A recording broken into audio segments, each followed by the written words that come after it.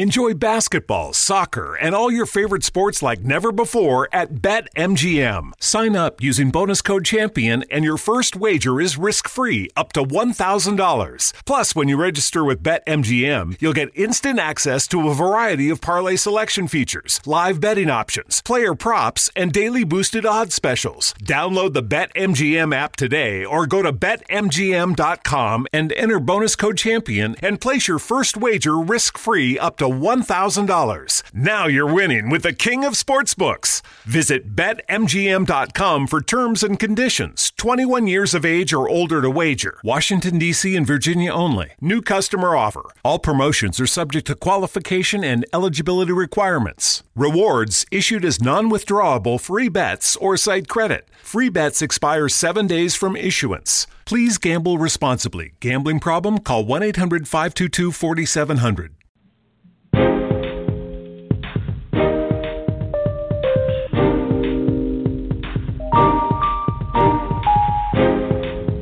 Welcome to the Cocoa Express Network.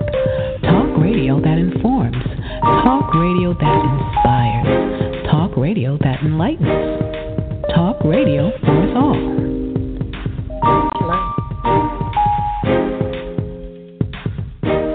Yes, you can dial in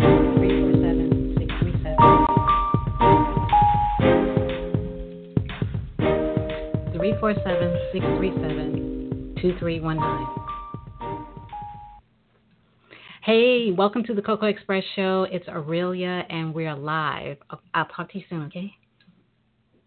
We're live, and I am really so happy to be here, and I'm glad to be back. So much has happened. I'm not even sure I've done a show since I've been out of the country, and had this amazing experience that I had. I have to say that I have, how can I put it, found me, and I'm glad.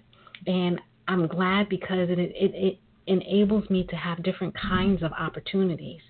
And I really do appreciate the things that I've encountered and experienced. And I'm going to put you on hold for 1 second because I got to check one thing. I hope you can hear me because I'm not exactly sure if my mic is working, but I think it is. Let me just double check. Hello? Yes, my mic is working. Okay, now I have to say that my experience in this has been great, and I have an amazing opportunity tonight that I never saw coming, but I am a fan. I am a fan of hip hop. I come up in an era and an age when hip hop went from infancy all the way up to being what it is today. And the beautiful thing about that is you get to see things, you get to learn things, and you get to understand things. And when the opportunity came for me to read a manuscript called The Moment of Truth, The Guru GangStarr Story by Solar, I was truly honored to be able to have this opportunity to read this manuscript. And I have to tell you, the book gave me a longing for a time that no longer exists. Things are totally different than the way they were then. And I really like the way the book was written. I like the detailed, the details of how things were.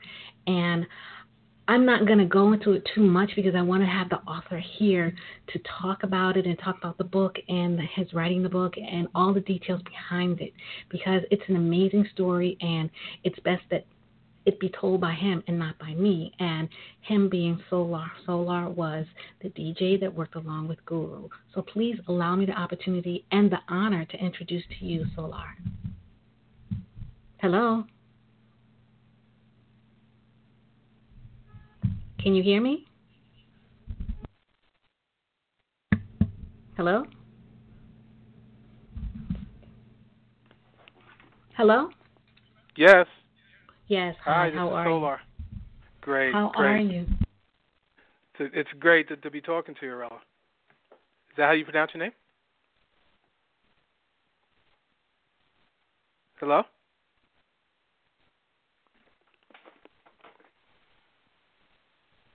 Hello? Yep, I'm here, Aurelia. Is that how you Okay. pronounce your name? It's Aurelia. Aurelia. Oh, okay. Yes, yes. I want to tell you thank you for this particular honor. Well, let me tell you, I appreciate you guys having me on, and just trying to get the word out right now about the book, Mm-hmm. and just hopefully to get things put back on the right course. That's good. I am a native of New York. I'm a sister from Brooklyn.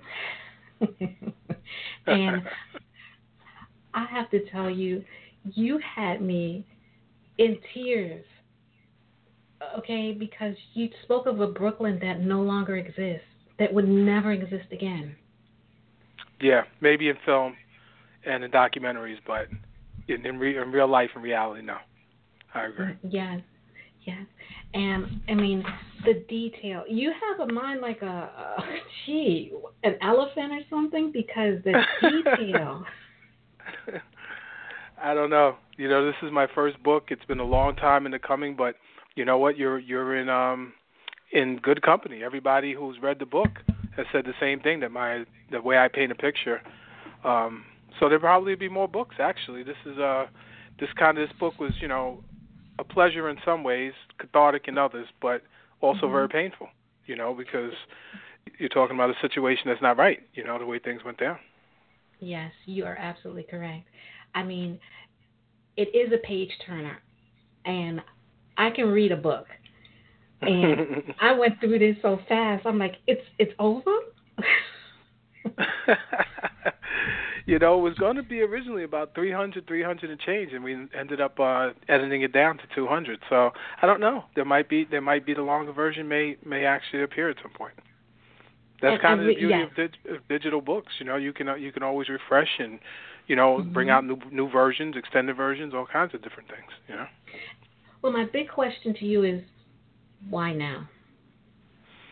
Well, like I've been saying, to the fans who don't know the situation, Guru had cancer for a year before he passed away, and he left me in charge of his business.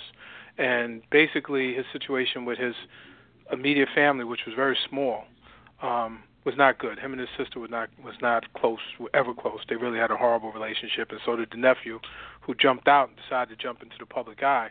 He had no relationship ever with Guru.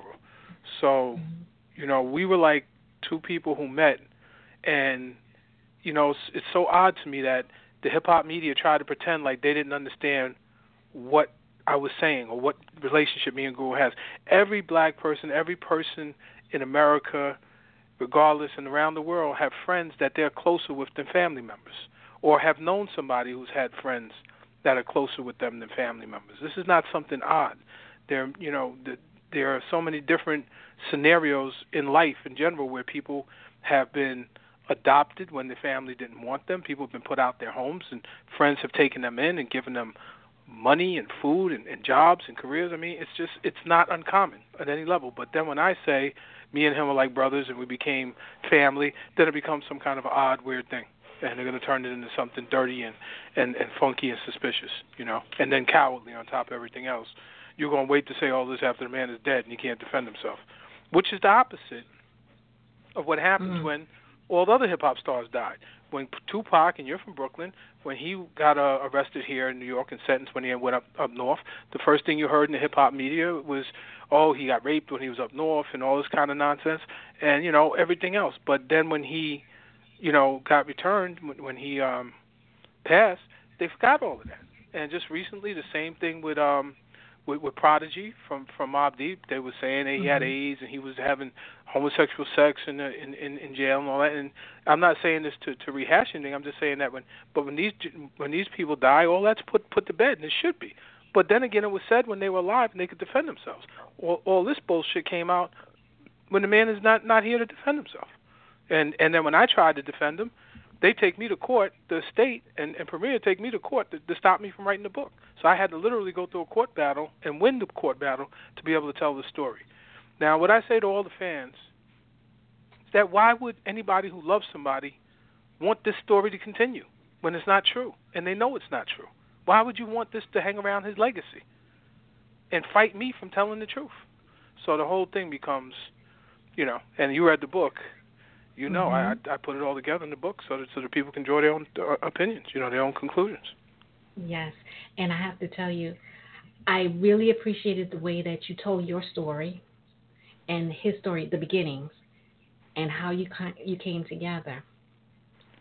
And it gives a better understanding that you didn't come not having any kind of credentials of your own. Exactly. And resources, financial. Correct. Yes. Yeah. Yes. So that was the part that I found really interesting as I, read through the book and also read the blogs that were out there before. And it just really amazed me. But then again, you're talking about a culture that we have a tendency of not being there for each other at certain times, if you know what I mean. Yes, I do. It's the crabs in the barrel kind of situation. Yeah. And I think, as I was reading through the pages and I was trying to understand, and I was seeing that more and more. Yeah.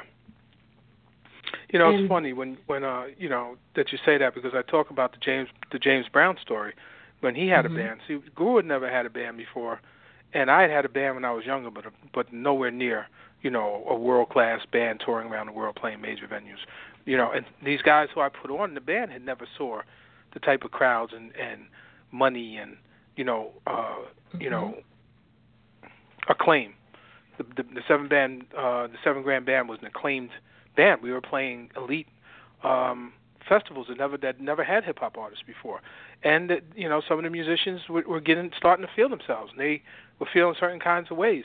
I didn't know much about it, but when I watched the James Brown story, I understood it a lot better, and that's why I mentioned that in the book. That some of these band members, they just think they're bigger than the stars, and then they start to have hostilities and so on. And it's just time to move on, and that's how I looked at it. It's just time to move on and just leave it at that. But obviously, there was a lot of agitation. There was a lot of cajoling behind the scenes. There's, a couple of band members. One of the band members came out on YouTube, and he's there speaking on a DJ doo-wop and said that DJ Premier was asking him to say that homosexual shit, and he was denying it. And he was a band member. He's like, there's nothing like that at all going on.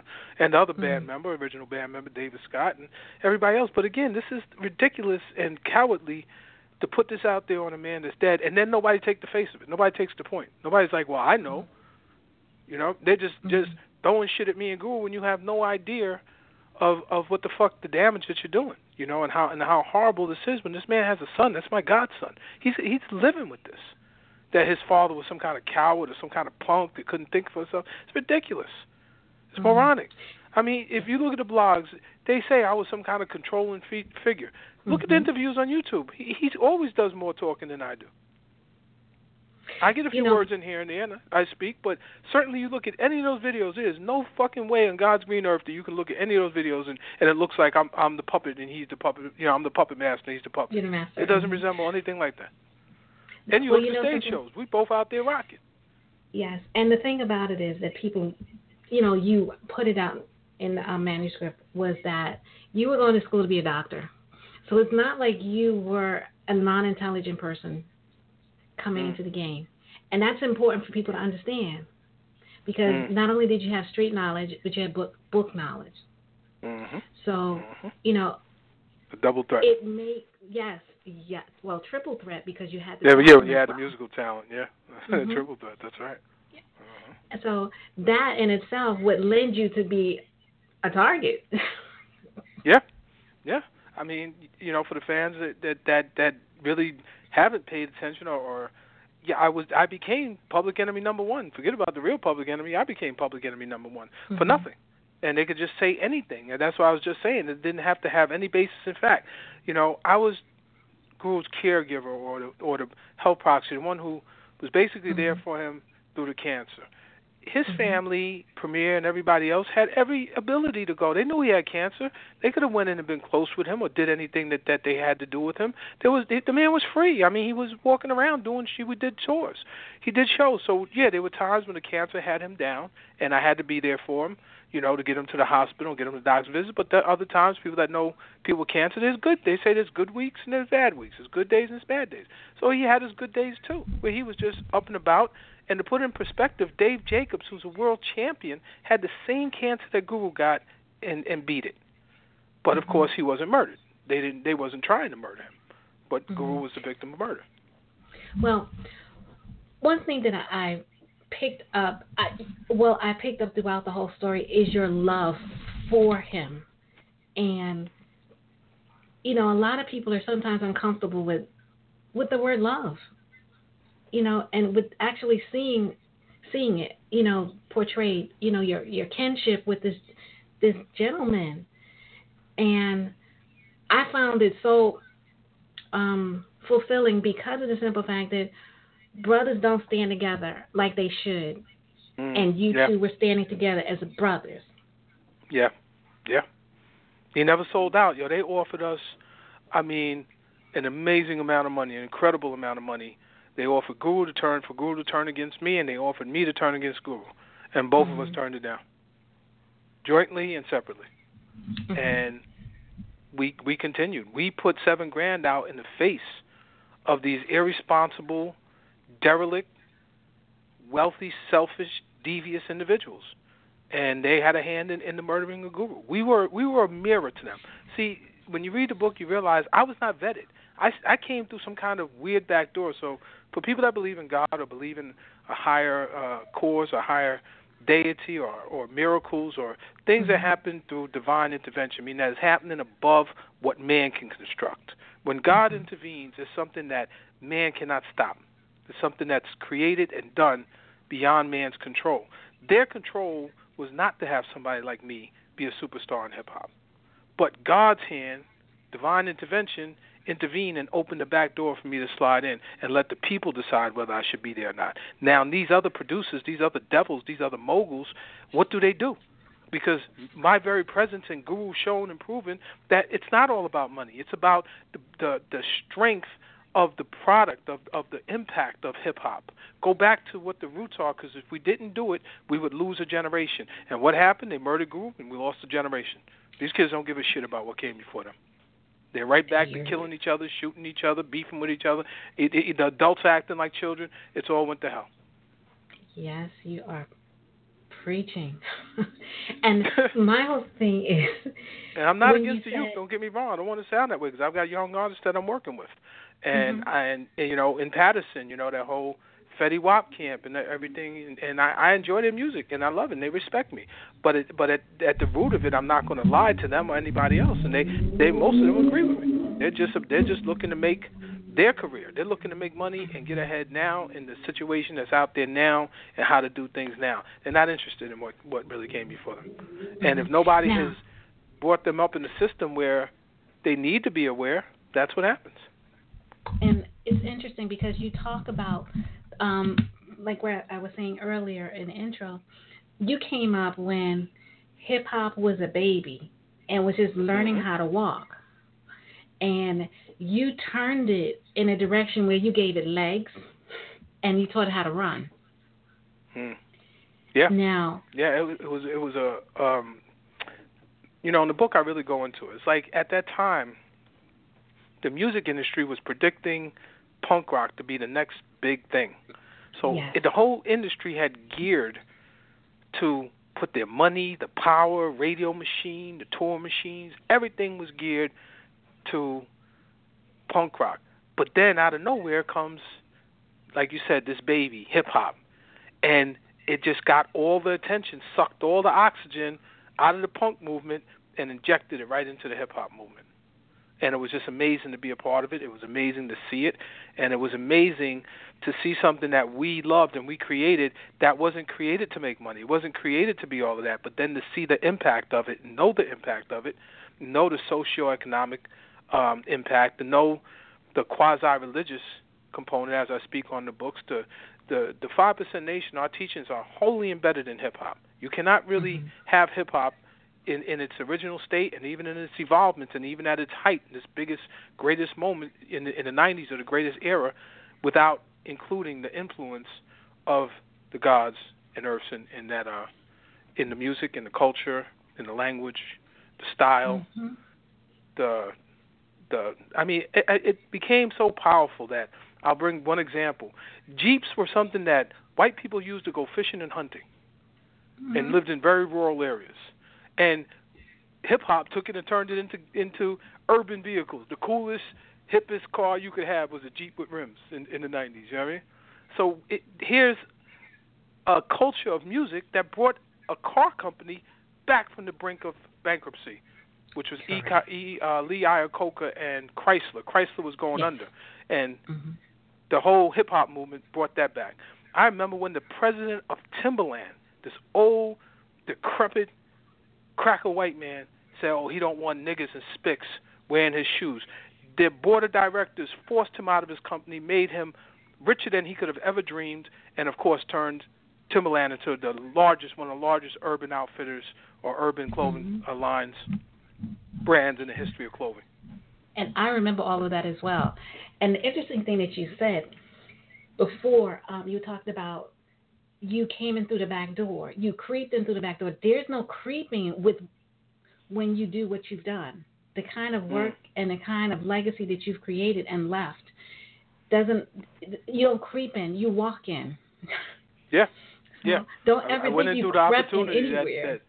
That led to the opportunity, and the language that I use is almost like you listen to, if you read the Bible and it says Jesus said he'll come as a thief in the night. You know what I mean? There are circumstances that present themselves that, to be quite honest with you, they wasn't going to let me come through that front door. There's no way that the Jay-Z's and Puffs and those dudes were going to do that. It wasn't going to happen. But at the same time, when they saw my ascension, they also realized it wasn't going to stop me. So that's when the Proud Strong Solar came once I got through the door. Because when the door opens, and I say this is a life lesson to all the people listening to this, young or what have you, that when the door opens, don't ask no questions. Get yourself in there. Get through the door. Then when you get to the other side, then you start asking questions and see what the situation is. But when the opportunity of a lifetime presents itself, you take it, you know. And I also enjoyed the fact that you went into detail about the music industry. You shared information that a lot of us have absolutely no clue about. And it was enlightening and educational as well. You know, and that was the line that, in talking to you, and I very much appreciate, you know, that you really got the nuances of what I was trying to do, because I didn't want it to be a book that would just leave you crying and leave you, you know, feeling bad. So I wanted to make it interesting, at the same time staying true to the purpose of the book, but then saying, like, there's other things that can be told in this book that are interesting and that are in some ways life lessons and uplifting and lessons moving forward, because the music industry changes, but it doesn't change that much. You know, you just have to, if you know somebody who's reading the book and wants to have a career in the music industry, there are lessons in there that can be applied. Yes, you're absolutely correct. And you had me laughing in one particular section of the book when you were talking about being in the south of France. And when I was crying, laughing, I'm like, when you both got arrested and Guru decided to run and you were asking him, where's he going? Yeah, we gonna run to, man. He's in the south of France. You don't know nobody out here. In a hotel. Damn in the woods. Yeah. He's running by me. The cops are running after him. I'm like, what are you doing? There's no running away here. And I found that so funny. Yeah, and it just shows that, you know, aside from the persona we saw behind the mic, there was a person. Yeah. A person who, you know, who felt, who cried, and, you know, who had the same experiences that we did. Yeah. And gone well too soon. Well too soon. Yes, and, indeed. And you know, what I say all the time, and I'll say it again, in some ways I wish that those haters and Decepticons were right. I wish that I did have that control over them, because I seriously believe we could have beat that cancer. I believe that just as much as they gave it to them, once we realized how it was given to them, what the nature of the cancer was, it took us a minute to contact a top holistic specialist, but he said we had a fighting chance holistically. But they went and doubled down on this crazy, insane operation that, I mean, just the fact he survived the operation just tells you how strong he was, how strong the spirit was. Because I don't believe anybody else would even survive that operation. Yeah, because when I was reading it, I was like, what? It just didn't make sense. It made no sense to me at all. No. See, I'm not giving away everything because I want people to go out and get the book. Well, let's listen to the Audible book because I'm about to put that out too, right behind it. They will. I think the fans will. I do. Yes. You know, and you know the experiences that you had, they were altering experiences, like, you know, being at the pyramids, going to Africa. That was the one that really stood out with me. Yeah. That was I mean, to stand in Nelson Mandela's cell, you know, the cell that he spent 25 years in, and here MTV has a tent set up and, you know, a feast, and, you know, looking at African people celebrating and being affluent and having money and power, and we were there to speak to the youth about how to organize their hip-hop scene, their music scene, and here I am standing in a cell where this man had to sit for 25 years just to ask for basic freedoms, or to fight for basic freedoms for his people. It was a moment that it just, even as I say it now, it's just surreal. You know what I mean? Yeah. It's just surreal. Yes. And I also believe that everything happens for a reason. And that how can I put it? Your experiences are teaching lessons for the next generation. Hopefully so. Willfully so. No, definitely so. Yeah, there you go. I'm with it. You know, and while we're on that topic, you know, I'm here to say all of this. Let's talk and let's you know, walk for peace and you know, listen. When somebody punch you in your mouth, it's a fight. All right. When we got this fat stinking cracker, Roseanne Barr, crazy cracker at that, calling people monkeys when she called out the caves of Europe, it can't be no more. You know what I mean? It's time that we have to stand up in the face of this and speak back indignantly, the real way, to speak to this ugliness face to face and face it down. I just can't believe what I'm seeing from these so-called leaders. I just can't believe it. You're standing in the face of advocacies of all types of hideousness that we left behind years ago. Now we're going to revisit it from some kind of weird, crazy angle where you, the wealthiest and most powerful, will say nothing and just kind of let it go. However it goes, it goes. Another dereliction of duty, but I'm going to speak. So every time I have a platform, I'm going to have something to say. And, you know, you can put crazy people anywhere. You can put a nut in Skid Row, and you can put a nut in the White House. Crazy is crazy. Yes. I don't care where you put it. And, well, I have to say one thing is that with our last administrator, President Obama, he gave us the tools that we needed. And he gave us a lesson, and he gave us the last thing he said was, we're going to have to fight for ourselves.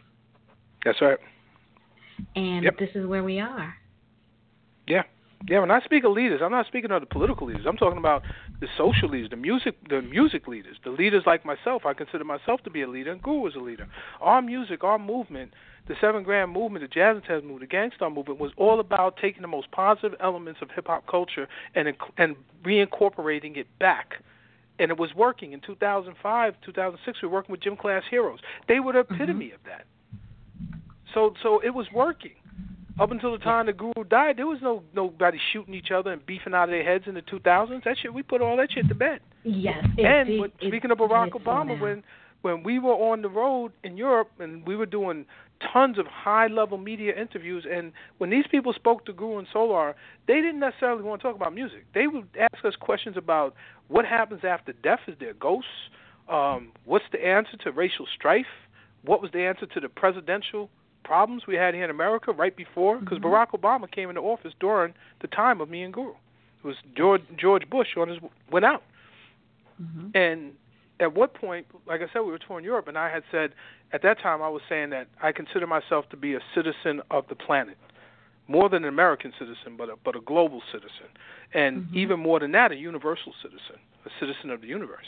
And not long after that, Obama gave a speech, and he said the same thing, that he was a citizen of the planet first, and those devils gave him a fit. Was, oh, you can't, you're an American president, you can't be a global president, you can't be the president of a citizen of the planet, what have you. So the impact of me and Guru was felt. There's no question about it. Yes. But I'm directing my disappointment at the ones who had a hand in murdering Guru, made all the money, have all the money, and with that money they have power, but are silent in the face of what we're looking at now, at the future that we're staring at now. And feel they have no responsibility in this. Music has always had a responsibility, especially black music and urban music, has always had a responsibility. When NWA was saying fuck the police, and Ice-T, even with his, nonsense, was saying the same thing. Yes. And then we see right after that Rodney King. Yes. Now, the question that really jumped out at me that I wanted to ask you was the direction that we're going in now. The music that we're hearing now, do you believe that it can be turned around? I do. I'm heavily involved in youth sports, and I'm also involved with youth at risk. So I spend time with the youth that are really the next generation of athletes and musicians and rappers, and the elite. And I'm also with the ones who are at risk. And what I see in this younger generation, I see something better. I see something in the 13, 14, and 15-year-olds right now that's giving me hope. And I've seen with this movement, with the gun violence movement, with the high school students organizing themselves across the country to rally and bring about that attention to the cause of this, and also the political environment that fosters this kind of violence. I commend that also. Here we see a use of social media in the most forceful and positive way. And I believe that they're going to have an impact as things move forward, because the same thing happened in the 60s. Once the college students and the kids coming out of high school going into college, who became the college students, once they became affected, then you saw a change in America. So I believe that any change will come from the youth and come from them setting the right tone, and then the babies coming up underneath them following through with that. So I do see change. Yes. But I also see on the other side a well-armed faction that are not going to go quietly into the night. So, I'll say as much as that. Be aware that no amount of holding hands and singing songs and being positive is going to overcome guns and training. Okay, kumbaya. The kumbaya days are over. No, and if they wouldn't have disgraced the movie Superfly, the greatest line in Superfly, the original Superfly, is when he said to the black militants, he said, listen, if you want to get your guns and go down and fight Whitey, I'll be right down there fighting with you. But until then, sing your marching song somewhere else. But Indeed. that was the 60s and 70s. Yes. Rewatching right. It's an inspiration. You are a blaxploitation film lover. Yes, I am. Yes. I love all the black classics from and I've seen them all multiple times, from Claudine to Black Caesar to Which Way Is Up, and you name. We can go on and on and on. Yeah, because you're preaching to the choir right now. Across 110th Street, Cotton Comes to Harlem.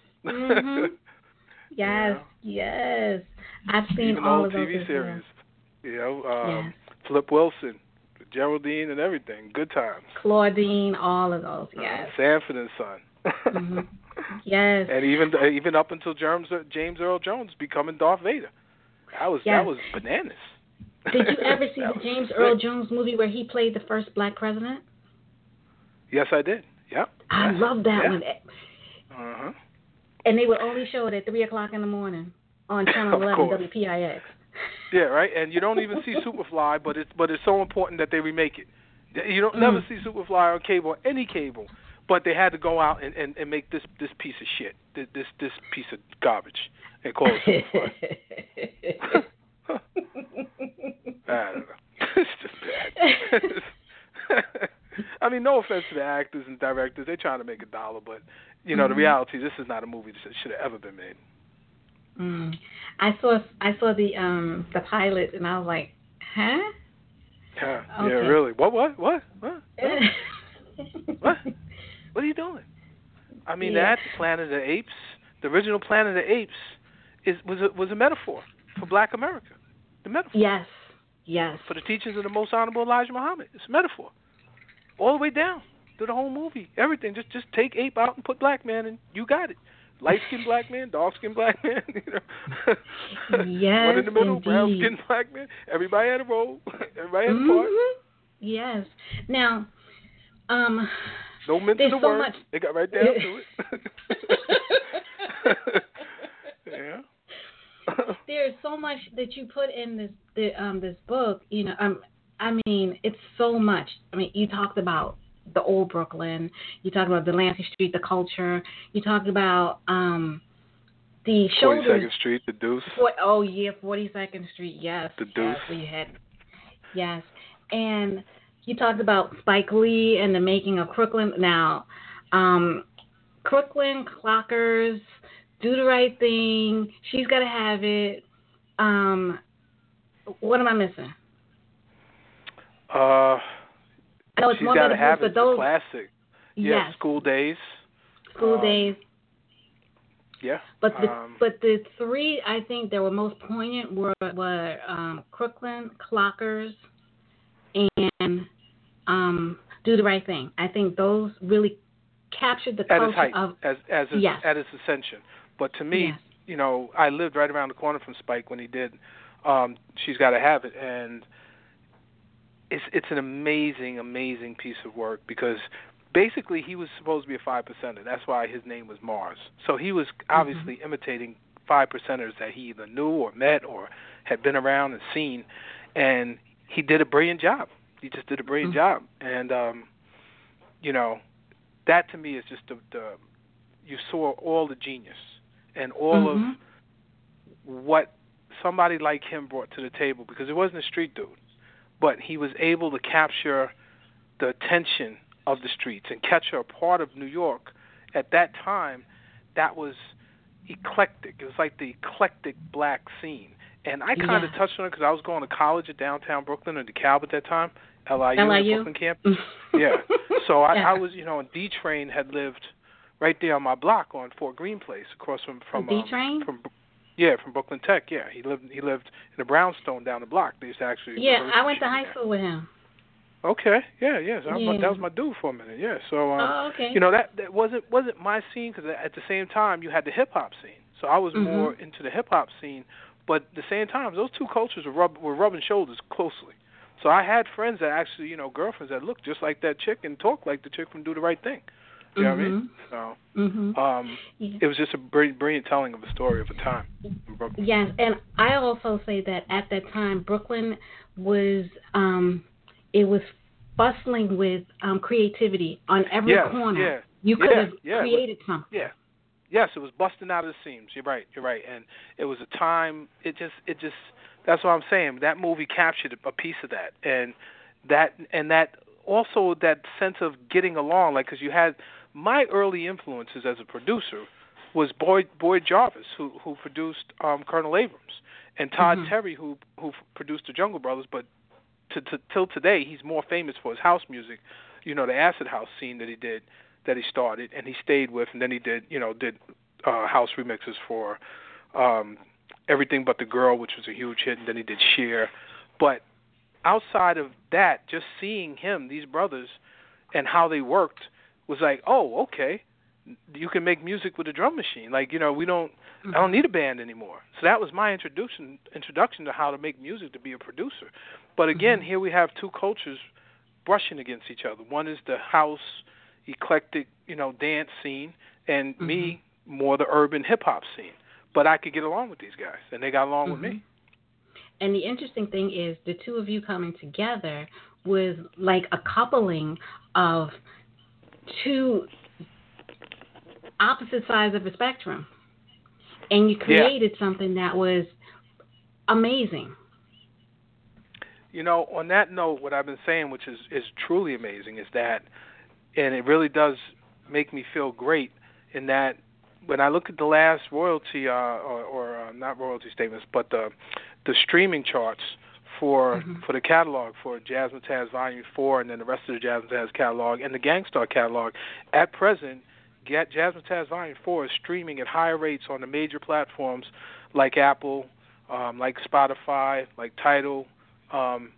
All the major platforms are streaming higher than the rest of the catalog. Very close to the GangStarr stuff, the top GangStarr albums, but it's consistently now the highest streaming album of the catalog. You see, this conversation I'm having with you right now is letting me understand and letting our listeners understand that you are not a dummy. Put it mildly, huh? Yes. I'm from Brooklyn. You know how we say it. We just say it. And that in itself should speak volumes to your ability to be able to manage and maintain the situation as it started to deteriorate. Yeah. Let me tell you, took everything I had. There before the grace of God go I. You know what I mean? Yes. And the thing that I wanted to ask you was, in doing this book, did it help you or did it hurt? Did you cry, or did you feel that it's time to put this out there so that I could have peace and such? It was a journey. Like the book was 8 years in the coming, so that's what the readers have to understand. This is not a book that just I put together. Guru and I had intended to write the book of him beating cancer, and that was the goal. And I think that's 99% of people's goal when they get diagnosed with something terrible. They're going to beat it, you know. But you know, after the operation, it became more and more clear that wasn't going to be the case. So he said, look, you know, the book that we planned on writing, you know, which was going to be his life story and the culmination of him beating cancer, and you know, this is going to be a book that you're going to tell. So Laura, you're going to tell my life story. And I'm like, nah, man, you're still going to tell it. But I think deep in my heart, I knew I was going to have to tell it. So it was shocking to me that when I first wanted to put the book out about 2011, 2012, that the state and DJ Premier went to court and got a restraining order to stop me from putting out the book. And I had said to them and said to their lawyers, like, why would you want this shit to stand? Why would you want this fucking stench, this disgusting lies to hang over this man's legacy and over his son's head? I never got an answer. But the court agreed with me. The court said, listen, 6 judges, unanimous decision, one of the few times a black man gets a good shake in the courts. Okay. But, you know, the beauty of it is, I'm grateful, you know, that you were able to get this done, because this is a teaching tool right here about the industry, about how, and it tells so many different stories. It's unbelievable. It tells a story of how 2 young men, you know, black, came from where they came from to do what they do and become who they are. Completely different lifestyles. You know, Guru grew up in the closest thing to the Cosby family I could imagine. His father was a judge. His mother was a head of the school library system. And, you know, I came from the streets, Brooklyn, Bed-Stuy, Bushwick, Coney Island. I mean, you know, in the book I say the movie The Warriors, one of the characters in The Warriors is based on me. It's not me physically, but the character is me. And that is something that the kids nowadays, they need to understand that, and they need to know that all hope isn't lost. You have the ability, and you have a chance. And you are a shining example of that. Yeah, you should have saw me in medical school in NYU, boy. It was a comedy show. Trust me. That should have been a series right there. Now, I'm coming from Brooklyn, so I know that most of the cats that were on the streets were sharp as tacks, okay? You were all that was me. Out of the bookworm, but all of your guys that were hanging out, y'all were really smart. And nobody really understood how smart you really were. And that was just, I think just being cool was a cover-up for trying to hide the nerd in you. I don't know. But let me tell you something. I scored very high on their medical exams, and when I told them that I didn't think that medicine was for me, boy, there was some long faces. They weren't happy to hear that. But it also gave you the opportunity and the ability to understand when the time came. So there was a reason and a purpose for whatever it is that you went No, through. it was beautiful. I wouldn't change a thing. I enjoyed that year of medical school. It was great. I mean, just to understand it. So every time I meet a doctor or whatever, I kind of, I understand what goes into it. And that year, I got to understand what I was looking at to pursue a career in medicine, how many years of school I was going to have to do, and, the residencies and all the different, ins and outs of the commitment. And at the end of the day, I would be spending a lot of time in hospitals with sick people. And I don't want to sound shallow on it or wrong or anything, but, once we got to the blood and the sick people part of it, it really is, I have the greatest heart and the greatest sympathy and empathy for people, but it's just not my calling. It wasn't my calling. You became the doctor of hip-hop, okay? Yeah, yeah, right. I think I got a higher credential than Dre when it comes to that. We should sit down and have a talk. Yeah, we should have a talk. Yes, there was other group too from Kango from what was it? They did the Roxanne Shante joint. He used to dress as a doctor. He had the stethoscope and the doctor's greens on. Yes. That should have been me. That should have been my shtick. No, it wouldn't have worked for you. Yeah, my shtick was Adidas and Lee suits, gold chains, tsunami waves. Yeah, that was my thing, boy. I was sharp. Gold watches, yeah. So, and as the book came to a close, my heart kind of like just dropped. Just to see the way things went and the way things turned and how he ended his life. And the most interesting part about it was when you said that he knew. Yeah, he did. Then he realized that these evil people, just as he kind of saw it, were. We were always in tune with each other, and it was almost like telekinesis, or it was telekinesis, really. We could sense what each other was thinking sometimes and feeling, and we moved as a team. I mean, we traveled the world, we raised our sons together, we hung out, we partied together. We were just so close and did so many things that we just got to know each other very well. And he knew his family, of course, and he knew other situations with other people, and and I respect the fact that you changed the name so that people will still, they will have the anonymity, and that was respectful on your behalf, because you could have been very bitter and do like some of the blogs did and just kind of like name names and threw people under the bus. It's going to be what it's going to be. That wasn't the purpose of the book, and it's not the purpose. It's not the purpose of my interviews. It's not the purpose of the catalog. It's not the purpose of the legacy. None of it is designed negatively. The point of this is to overcome the negativity, overcome the evil and disgustingness that these Decepticons do out there. So if it works, there are people like you that are going to really tune into the positives and see, and that's what it's all about. Just to be to give this man's legacy. The people have asked me, what do I want to see come from this? And the ultimate that I could see come from this is for the Grammys to give Guru a posthumous Grammy. He thought that the platform was significant. We both felt, and a lot of people in the music industry, really their eyebrows went up when we didn't get a Grammy for Jazz and Taz Volume 4. It was one of the most brilliant albums ever made in hip-hop, period, end of story. And at that time, it was cutting edge. And they gave one to Lupe Fiasco and Jill Scott. We took it, and that was a rip-off of one of our songs from our first album, 7.0 The Street Scriptures. They ripped off Hood Dreamin'. They took the hook and had Jill Scott sing it in a Jazz with Taz-esque kind of way.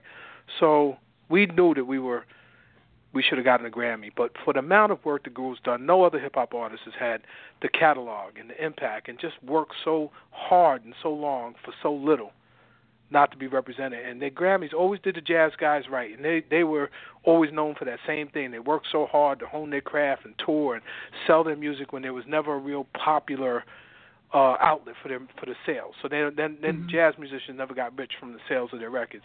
They made their money from touring and being out there and doing what they do. And me and Guru was pretty much the same way. We were out there really just touring and grinding, even though we had our own label. We were able to make, money from our records, but primarily we were out there for the people. And in that sense, we were like jazz musicians. And the Grammys always honored the jazz musicians for that purity. And I will hope that they'll do the same, and that they'll become a movement that people like you and others will hit the Grammy Award, people hit the Grammys and ask for Guru to be recognized. I don't care so much about myself, but him. Well, I have to tell you that this book shows the quality and caliber of two gentlemen that came together to create a legacy that could never, ever, ever, ever be erased. Well, I appreciate that, and I think that the more that I talk to good people like you, the more I'm starting to believe that, And I've been on both sides of that coin, where it looked like it was as dark as it could be, and now I can start to see a light at the end of the tunnel. I can see that it needs to be seen in a certain light, and I believe that my job, what I do, what I've done, is for the people, and the conduit between me and the people is you, and that's always been the case for me and Guru. It was always the media that really, they gave us some bad shakes, but ultimately they supported us and made sure that what we represented got out there, and people responded to it, and they reviewed our music and they reviewed our shows accurately, and then the shows took off. So now, again, I depend on the media to tell the story, and then people can say, oh, well, no, Solar isn't this evil villain that they made that was put out there. This is a whole other situation. Once that happens, then I think everything should straighten itself out. At least I think so. I believe so. Of course. I mean, it is what it is, and if they read the book, they will see it is what it is. Yeah. And there's not a lot of in between. It is what it is. No, the truth is the truth. Yeah. I mean, at the end of the day, who can fault me? Who can say I'm wrong for defending a man's legacy? All the thing that they could say is, why didn't these other people do it, or why would they try to stop Solar from doing it? And once those questions are asked, they're well on the road to correcting all this, to seeing a way clear to put all this behind us. Yes, and I have to tell you, this conversation, this dialogue we're having, it's so. I mean, it's just so great. It's amazing. Yeah. It's good to be out talking again. I've been quiet for a very long time. You've been hiding. No, I wouldn't say hiding. I've been busy and in my own way and doing things that are close to my heart, and staying positive and doing what needed to be done. A lot of it just came down to the courts, that the courts had to make a decision, had to make a call, and they did. And besides that, I put out a record called Livest in 2016, which was a single with me and one of my proteges who done it. And the single actually went to number 20 on the digital urban charts. We sold like 40,000 units on iTunes, which was an incredible number. Yeah, exactly. And we kind of put that out there for the haters. Like, everybody said, oh, Solar can't, he ain't shit without Guru, and he can't do anything without Guru. So I put out that single, and like, let me tell you something, it mashed. But again, I really wasn't out there doing a lot of interviews. I didn't hire any big-time people to get out there. And I just put it out there for the fans and the people. That's why I'm saying to you what I'm saying now. The fans are responding. They're listening to Jazzmatazz Volume 4 more than they listen to anything else in the catalog, by a slim margin to some of the GangStarr stuff. But it's been number one now for months. And even when it wasn't number one, it was behind some of the GangStarr songs. It was right in the mix with the GangStarr stuff. So to hear the haters say it, nobody's interested in our music. But to see the reality of it doing so well in the new model. So that was the same thing with my single. When we saw the single do so well, and, executives are calling me and saying, wow, Solar, your numbers are off the chain, and you're beating this guy, and you're beating that guy. And we're talking about major label artists that I was out selling in 2016. And, it just felt really good. And then right after that, I put out Solar Dark Side of the Sun, which is my back catalog. So that's the music that I'm talking about that I was doing in the 90s, kind of parallel while Guru was doing his music with Jazzmatazz and GangStarr. That was some of the music that I was making, independent music. And so the fans got that album out also, that they've been really kind of checking and supporting. The numbers on SoundCloud like crazy. It's in the millions, like millions of streams, So, and then on that record, I do put the first record that me and Guru did together, officially collaborated, so they could actually see the transition between Solar prior and then the actual record in the time frame of what I was doing musically when I connected with Guru. So the real fans, the real music fans, can really get a good insight right there. Oh, great. Now, you know that you keep his legacy and his spirit alive by what you're doing. Yeah. And, Yeah, for sure. And yes, and you know, I can hear the joy in your heart through our conversation. You know, it's funny that anybody who's lost anybody who they love, at the end of the day, people are gonna die. I mean, that's life. We're gonna lose people, and we're gonna lose them at different places. So, you know, what I've said from the beginning was that, you know, I don't feel bad that Guru died because people die. I just, the part that has invigorated me now and it keeps me striving right now is to make sure I impart the right memories of Guru, because what's out there now is lies. So what you hear in my voice and what you sense in my spirit, and others can hear it and sense it, is that the truth can be heard, it can be seen, it can be touched, it can be verified, and it lasts forever. The lie has a shelf life, and it's always very suspicious. People always get a kind of funny feeling when somebody's lying to them. You know what I mean? That's your instinct. Yes, yes. And okay, how can people keep track of you and, you know, and follow you with what you're doing, you know, social media wise? How can they find you? You can follow me on Instagram. So it's Instagram Solar Official, and also on Facebook Solar Official, and then Jazzmatazz, Guru's Jazzmatazz on Facebook also. And the book will be available June 30th on Amazon, and should be about the same time available on audio books and Audible and so on. And yeah, you know, so once the book is for sale, it's there. You know, just go and cop it. It'll be right there. So the new website for the book is momentoftruthgs.com. Okay. And they can go right to that site. You can pre-order the book now, and get your digital copy as soon as it's available on the 30th. Excellent. I had such an amazing time with you this evening. And likewise. Yes. I felt like I was back home. Yeah, Brooklyn was crazy. It was magical. It was magical. Yes, it was. And if you ever want to come back, you're more than welcome. I would love to have you back. Well, that would be an honor, and I'd love to come back with the next project, whatever that might be. You know, like I said, I have a major label deal, and I have a major label, major film deal that's coupled with my major label music deal. Which is, when I say film, I don't mean in the traditional sense. I mean media projects and everything that we're in now, Netflix and Hulu and all these different formats. So I'm developing some different projects right now, media projects and film projects. So there might be something to talk about very soon. Okay. And also, as well as I would be remiss if I didn't tell the fans that the book is going to be followed by the documentary and the biopic movie. So right now we're in talks with some major studios, and I'm talking, you know, big Hollywood hitters are right now, you know, huddling with managers and lawyers and coming up with offers to buy the rights to my rights to the book and the movie and the documentary. Oh boy, I can't wait. Oh man. So I have to say thank you so much. It has truly been an honor, and I am just so grateful for this opportunity. I'd like to thank Angelo for putting this together. You have kind of like fulfilled one of my dreams to be able to talk to somebody who is really making it happen in that era. I mean, really, really making real music, creating new stuff for us to really enjoy and hold on to. So thank you so much. Well, there's more music to come. You know what I've said to some of the you know, radio guys I've talked to, you know, in terms of new projects coming and stuff, and I think they've all agreed.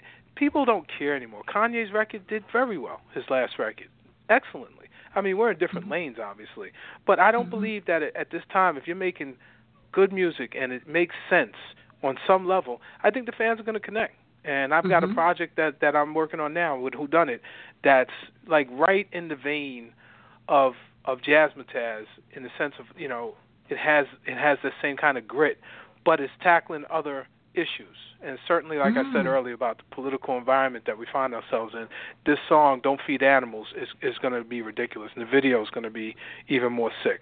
So look out for that soon. Yeah. Definitely. Thank you. And on another note, the fans can look for, if they remember back in the day, that Casanova Rudd and Super Lover C, they had a hit single called Girls Got 'Em Locked. With me and Cass are talking about throwing the OG joint out there too, throwback joint that I'm going to twist up and, just like you said, take it back to Brooklyn, man, what it used to be, and just put it out there in song form, you know what I mean? Yes. Okay. Song and video. I'm like, okay. These are just projects I'm doing for fun, you know what I mean? Like, this is not stuff I'm expecting to make a fortune on, but just stuff that I think the fans are going to find really, really cool, and it should be out there. Yes, certainly not as major as the book, but yes. But important to those who love it, and I think you'll love it. Yes, because I was talking to a few friends of mine, and they was like, I loved GangStarr. Oh my God. Oh, I love Jasmine Taz, and I'm like, well, and they was like, it was too bad, and I'm like, I'm glad to hear that it's too bad. That's right. Just, but there's a legacy there, and there's a foundation there that can be built upon. So. That's right, and we're at the 25th anniversary of Jasmine Taz Volume 1, and there's actually a three-album vinyl set that's out, collector's edition, to celebrate the release of Jasmine Taz Volume 1, which is one of the highest-priced collectible pieces of vinyl on the market right now, from my understanding. So, yeah, so, the fans are tuning in, and they have. And, what's funny is that the haters always make themselves sound so loud and so obnoxious that, the good people and the strong people and the real people, they tend to just do what they got to do. They don't got to be doing all of that. You know what I mean? They're about the craft, the art. Yeah. And that's they go about, they enjoy it, and they do what they got to do, myself included. But I have a job to do, and I'm going to do it. And when that job is done, then I go back to doing what I was doing. Okay, so I want to officially thank you for taking the time out to fulfill your good friend and brother's his legacy by writing this book, continuing, to tell this story, because it's a story that needs to be told, and it's a wonderful story. Even though the ending was tragic, it's still an amazing story, and I thank you. Well, you're most welcome, and I thank all the fans. I thank you first and foremost, and I thank all the fans that are going to support, who haven't supported, and all the ones who will support. And I say, listen, keep hip-hop alive, man, and let's keep the culture alive. There's a lot of things that we've had and have that could be taken away, so we got to be careful right now. Yes. So on that note, do you have any last words you want to leave for the listeners? No, just peace, be good, and everybody do their part. You know what I mean? And we can come out of this okay. Okay, great. Thank you again. Beautiful. All right, Aurelia. Okay. Take care. Peace. Okay, everybody. That was Solar, who was part of the group Guru of GangStarr, Guru and Solar together. They were part of that group, and Guru was part of GangStarr. Yeah. And I have to tell you that it's just amazing that, I had this opportunity. But the how can I put it? I'll put it as easy as I can. We all have a purpose and a reason to be on this planet, and we all need to understand that. And we all have gifts and talents that we are given, and we have a destiny. And we have to understand that we have to fulfill that. We have to stay in our lane, do the things that we need to do, fulfill our dreams. Do not let anyone tell you that you can't do something because of whatever reason. These are two gentlemen who went out and they created music because it was what was in them. That was part of their destiny. They stayed in their lane. They didn't try to cross over to anyone else's, and they did the right thing, created something that we will remember for forever. And that's great. So as you already know, I'm going to tell you, follow your dreams. Don't try to follow anybody else's. Your destiny is different from somebody else's. But first and foremost, before you do all of that, you have to take care of yourself, mind, body, and spirit. So just be careful Be good to yourselves. Take care of yourself. And I'm going to go. We'll be back again on Saturday. We're going to meet with Jeremy Snyder. We're going to talk about Father's Day and his book. So please join me on Saturday. Have a great night. I am so excited with this interview. It's just amazing. And be well, everyone. And bye.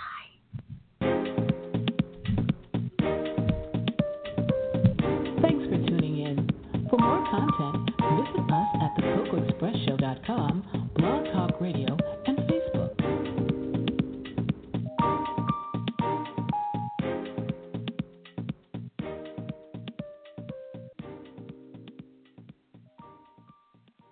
I'm Will Coleman, founder and CEO of Alto, and I built Alto to put an end to rideshare horror stories. You're used to the total lack of consistency in rideshare. Maybe it's a smelly car or a driver that asks just one too many personal questions. Not anymore. With Alto, you know exactly what to expect every ride. Every Alto driver is a trained Alto employee, and every Alto vehicle is part of our private fleet of luxury SUVs.